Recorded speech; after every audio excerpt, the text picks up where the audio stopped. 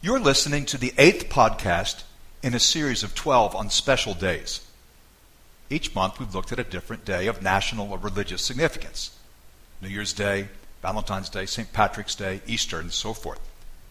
But in coming to August, I was stumped. I couldn't think of a major national or international day or celebration or religious festival. The only thing that seems significant to me is, well, my wedding anniversary is this month, my wife's birthday, my brother's birthday. And then I thought, well, maybe we can talk about birthdays in the Bible. And if you're not born in August, like me, well, please indulge me anyway. You can apply it to your own situation. This month I'll be organizing a party for my wife's golden birthday. And yet, some people say that what I'm doing is wrong.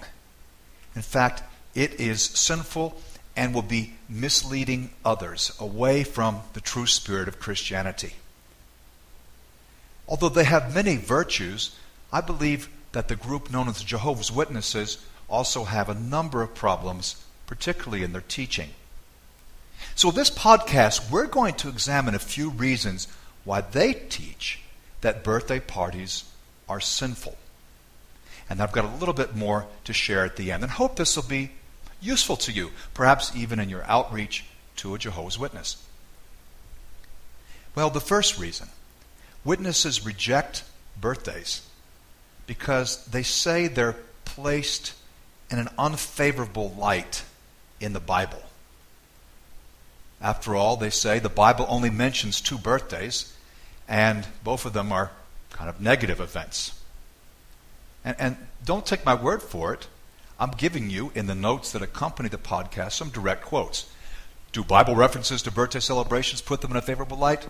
The Bible makes only 2 references to such celebrations. Jehovah's Witnesses take note that God's Word reports unfavorably about birthday celebrations and to shun these. Well, what are the birthday celebrations they're talking about? Those of 2 men, Pharaoh and Herod. Of course, they're both pagans. They're not God's people. Does that make them wrong? Pharaoh's birthday is in Genesis 40, and Herod's birthday is recorded, among other places, in Matthew 14. Well, why would they be thought to appear in an unfavorable light? Well, Herod did evil. You remember what happened? He made a careless promise and ended up with a decapitation of John the Baptist. Well, Pharaoh did some bad stuff too, although he also did some good on his birthday. And yet there is a third birthday scripture, and that's Job 1. In Job 1:4, on his children's birthdays, he would make a special effort to make sure they were pure in God's sight and close to him. And so you could argue that birthdays appear in a positive or a negative context. Second objection of the witnesses. And again, let me just read from a document of theirs called Jehovah's Witnesses in Education. Although considered to be a harmless secular custom day, birthday celebrations are actually rooted in paganism. Rooted in paganism? So are many of our customs. Some of them are good, some of them are bad. I mean, if you have a custom of getting drunk on New Year's Eve, you need to repent. But the fact that the idea that we would even celebrate a New Year's Day itself is a matter of indifference. It's a neutral matter. It's not forbidden by the Scripture. Rooted in paganism, so are the names of the days of the week. Sunday and Monday are named after the sun and the moon, which were worshipped in pagan Europe. Tuesday and Wednesday are named after Tis and Woden, gods in the Nordic pantheon. Thursday and Friday are named after Thor and Frigg, or Freya. And of course, Saturday is named after the planet Saturn. Well, we don't make a requirement in church that you're not allowed to use pagan name days, rather just calling them the first day or day 2 or day 4. That's silly. Many of our customs are rooted in paganism. Even words come from paganism. But that doesn't defile us. The question's not where they come from, but whether they are sinful. Now, birthday parties are wrong. They're absolutely wrong if they lead to drunkenness. And if we're invited to a party like that, I don't think we should attend. Or at least we should leave early, when the evening is still young. And the truth is, the Jehovah's Witnesses are inconsistent by this criterion because they allow many practices for their members that originate in paganism. For example, having tombstones. Well, that comes from paganism. Or even in marriage, they permit things like throwing rice, wedding rings and wedding veils and wedding cakes and honeymoons and celebrating anniversaries. Well, all of these have pagan roots. That's not really the point. The point is it sinful or not? And coming from paganism doesn't mean it's necessarily sinful. And third, they say that birthday parties are a later development from the time when Christianity had become perverted. Well, I think they're quite right that in early Christianity there are virtually no records, maybe none, of birthday parties. But that may be for economic reasons. Many of the early Christians simply could not afford birthday parties.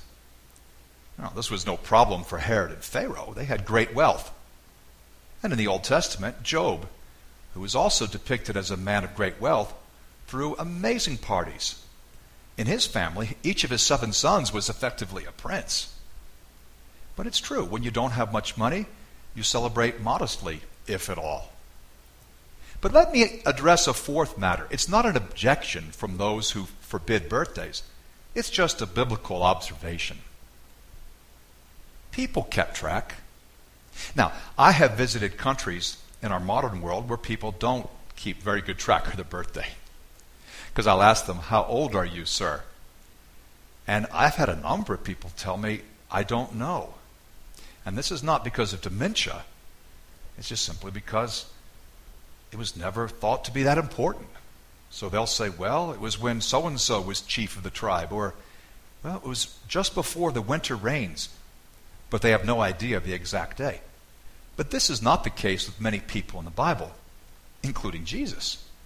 We know lots of ages. Even in Luke 2, Jesus was 12. Well, how did Mary and Joseph know he was 12? Well, they must have been keeping track. And for that matter, though nothing is mentioned about a birthday party, nothing is written about birthday parties in a negative light. People certainly knew that they were passing the years, that they were becoming older. People kept track. Well, in conclusion, the Jehovah's Witnesses' objections do not hold water. Now, we may admire them for their perseverance, their willingness to honor God over country. We may respect them for their courage, their evangelism.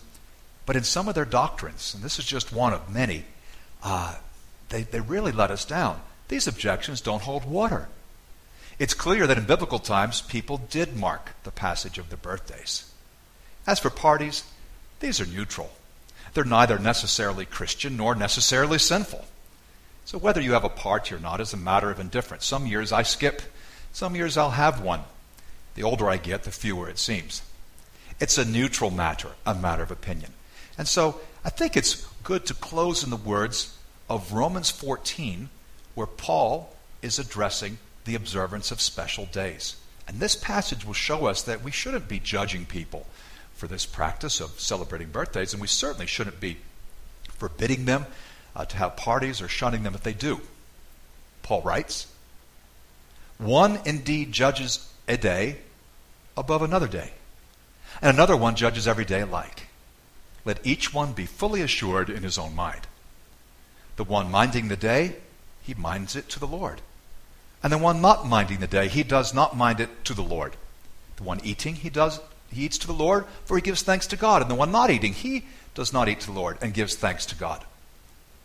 Paul's point is that each should be convinced in his own mind as to whether a certain day is important or not, or should be observed in one way or another. And I believe we should stick with the Bible, not make rules that are not found in the Bible, follow the wisdom of Paul. I hope this has been stimulating, this short podcast. I hope it's made you think about some healthy things. We'll give you some ideas as you reach out to some people who are unnecessarily restrictive in the expression of their faith.